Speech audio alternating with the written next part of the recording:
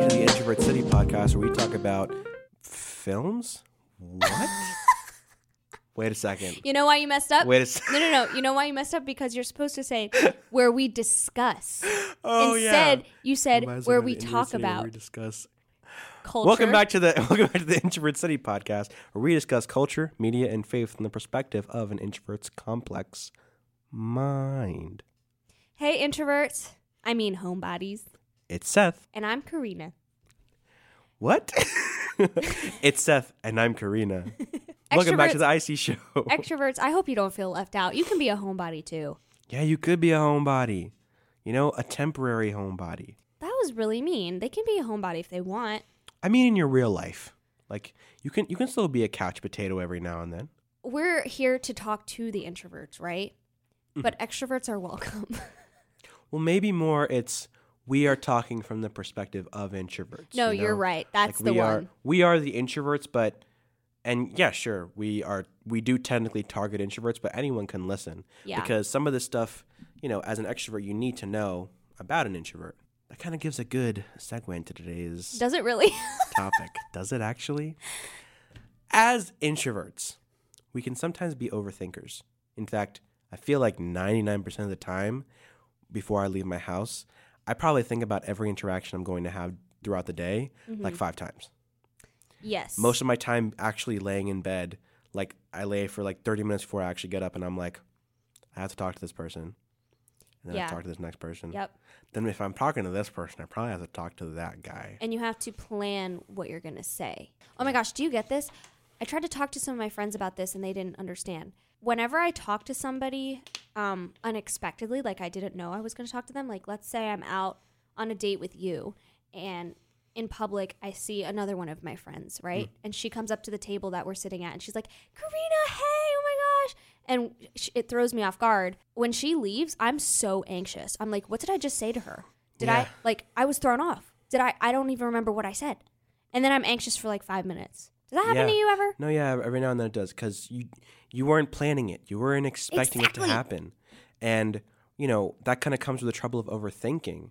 And along with the trouble of overthinking is you constantly wanting to make sure that you're, you know, acting just as good as normal as everyone else is. Yeah, because you're like, I don't know, I was thrown off guard, so I want to be normal. It's so weird how we plan. Say normal things. Say something normal. It's so weird that we plan to be normal. Isn't that weird? Mm-hmm. Like, I feel like being normal should be authentic. And we're like, no, this is what I have to do to be normal. Mm-hmm. And we're not trying to be like those millennials who are like, I'm just so weird. And I can't be normal. Stop. You're going to drive away our millennial audience. We love you, millennials. Millennials are welcome. We love you, millennials. But we're not trying to be like the people who are like, oh, well, I'm just so weird. I can't drink those pumpkin spice lattes. I can't drink those pumpkin spice Really? lattes. I feel like they say, I'm so weird. I like pumpkin spice lattes. I don't know. Don't just pumpkin spice lattes. They're good. But in that, in trying to be normal, I find that we want to make ourselves as, honestly, introverts, when you overthink, you want to make yourself as unspecial or ununique as possible a lot of the time. Because you're too scared that you're going to come off as too different and too odd. And it's not a type of thing where it's like, I hate being normal. I don't want to be normal. But it's more of like you genuinely feel kind of outcasted because you don't like being in big social circles. Mm-hmm. So how does that relate to today's topic? Guys, today we are talking about comparison. Comparison. This is going to be hard, I'm not going to lie, just because this is something that I still wrestle with very much, and I'm sure you too. But the stereotypes are true. Girls especially, all of my friends, like we all, when I have serious conversations with them, I don't think this is something that anyone really masters in life, is learning to not compare yourself. Whether that's physically, whether that's in your accomplishments, all that stuff. Seth, in what ways do you feel like comparison, like you really compare yourself to others? I feel typically in the way that I view my masculinity, I think is one of the biggest ways that, and I also think a lot of boys in general, a lot of men in general really view their masculinity as probably the most comparable thing because, you know, think about this. You're a guy who maybe you don't do the most conventional guy things. And not saying that these are just guy or girl things, but like say you like to watch musicals, you would rather go to a show than go to a football game. You don't like watching you don't like sports at all, or you don't have like a blue collar job, and all these guys do construction, or they're all finance bros, or all that type of jazz, and you're kind of just like, oh, I'm doing this. I think it's very easy to get swept up in that and feel like because you're not doing that you're not a man, that you're not manly enough. And I feel like in particular as an introvert, it can get really hard when I compare myself to other dudes, because so many dudes, I feel, tend to fake being an extrovert or are so introverted that they just are like non-persons almost. Like they push their emotions so back and they're so introverted that they would rather not talk about it at all. So you kind of feel odd because being a dude is like, oh, it's either you show no emotion or you're big with everything. Everything is big. Either it's a big smile or no smile at all. It can't be like in between and actually genuinely emotional, which is why I love my guy friends. Shout out. You guys know who you are. They're all real. That's so good, because I feel like guys need to give off this persona of like being a guy's guy. Yeah. And being super loud and put some dirt in it. And okay, there's a lot of goodness in like embracing masculinity as a man and embracing femininity as a woman, right? I think it's a good thing for guys to like guy things, right? Yeah. But we sort of talked about this on the episode we did with Pastor Kenny. This was months ago, talking about like red pill men and how they think that everything needs to be a particular way. And like, so you really like to do graphic design, right? Yeah. Someone might associate that with artwork, and someone might associate artwork with drawing, and that could be traced down to a girl thing. I don't know. It's just very frustrating to live in a space where everything is so black and white. Isn't it so funny? I'm going to go on a little tangent. Currently, our country kind of wants to talk about like nuance and everything, and we can't actually know if like there's good and bad. Meanwhile, having these black and white standards for men and women. No, yeah, that's a really, really good point. And we could and I feel like we take so many, overly masculine things, and we put that up to such a high standard. But most men, a lot of men like musicals and stuff. And actually, you're gonna call them out straight up. I know a lot of you men out there, and I'm gonna call you out. I know a lot of you men listen to Backstreet Boys. Don't even try to lie about that type of stuff, okay? And plus now, music and all that type of stuff is pouring into sports. No guy over here can scroll through SportsCenter without watching a Taylor Swift concert, all right? But again, back to femininity, not to just focus on masculinity. How do you feel you compare maybe your femininity in an introverted way? I really am a girly girl, so I can't be like, I can't relate. I can't relate to other girls. Like, I'm not like that. I'm very girly and I like girly things. But because of that, I honestly almost feel this competition to be like the most girly. This past week, I got an eye infection and I wasn't allowed to wear my contacts for 5 days, and I couldn't wear makeup for 5 days, obviously, because my eye. And this was like the third week of school, and I had worn makeup to school for the first 2 weeks, and I had dressed up really nice. And now the third week I'm coming in with my glasses, with no makeup. I also started wearing sweatpants that week. I swear, every time I talked to somebody that week, I was only thinking about the way that I looked. I was like, I look gross. Everyone's thinking that I look gross. Because I was so used to, like dolling myself up or whatever. And I think that's where it gets dangerous for girls who really do enjoy like doing girly things. Honestly, sometimes I do place it on a pedestal and then I can't see myself without makeup, and that's not good. I'm not trying to get into like this whole debate about like if women should wear makeup or not. I wear makeup all the time and I love it. But sometimes it gets to the point where like I don't want to see myself without it. And that's when I have to be like, okay, where are my priorities? And I don't want to say this is just for women. It probably exists in guys too, but I feel like it's so subconscious in women that we just always compare ourselves.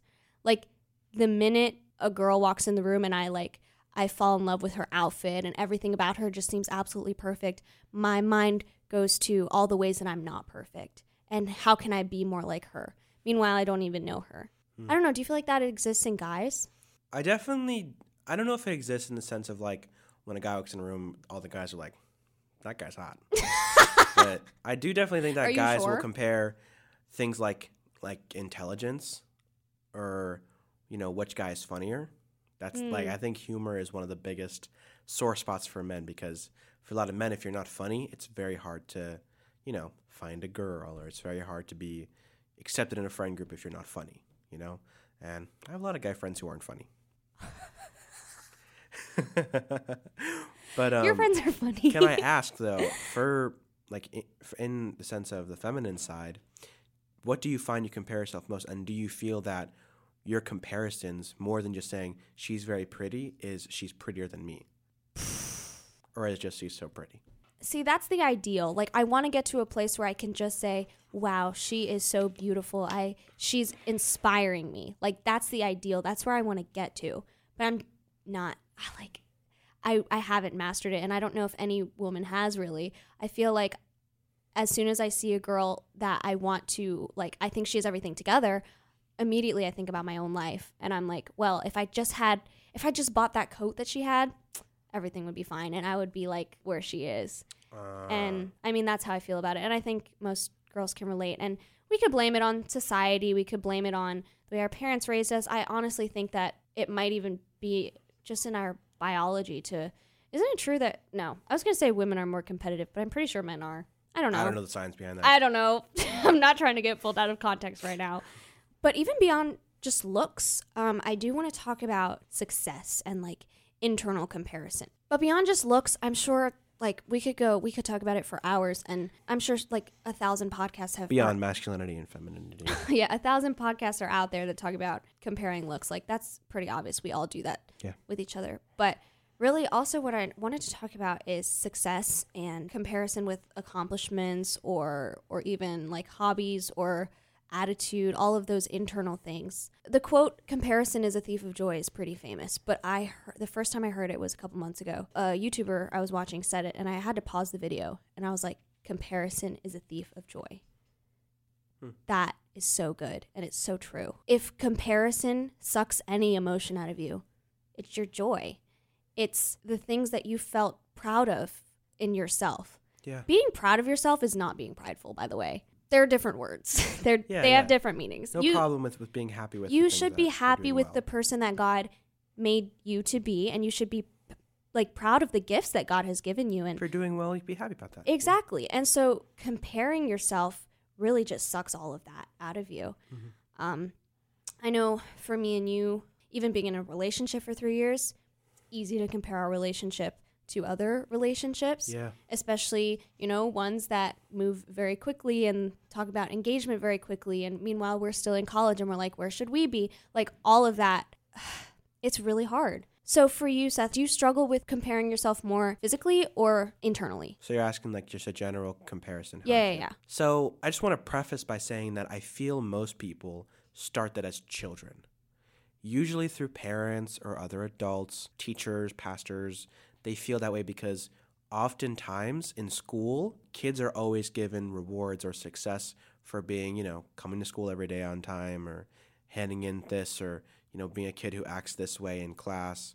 So therefore that kid is always esteemed, or they're always giving gifts and treats away to good kids in class, So I feel from a very young age, kids always find themselves in a comparison lot. And so I think for most people, it is generally just the idea of, especially when you get into things that are based on your talent rather than just your work ethic or how good of a person you are. Mm-hmm. If it's something like that, that's why I think people, it's not as surprising. You might see that a lot more, maybe actors and singers, commit suicide than, say, I don't know, other people who, work 40 hours a week, because you might say, oh, this person who's working 40 hours a week like this, they're making way less money. They probably have more financial and social struggles.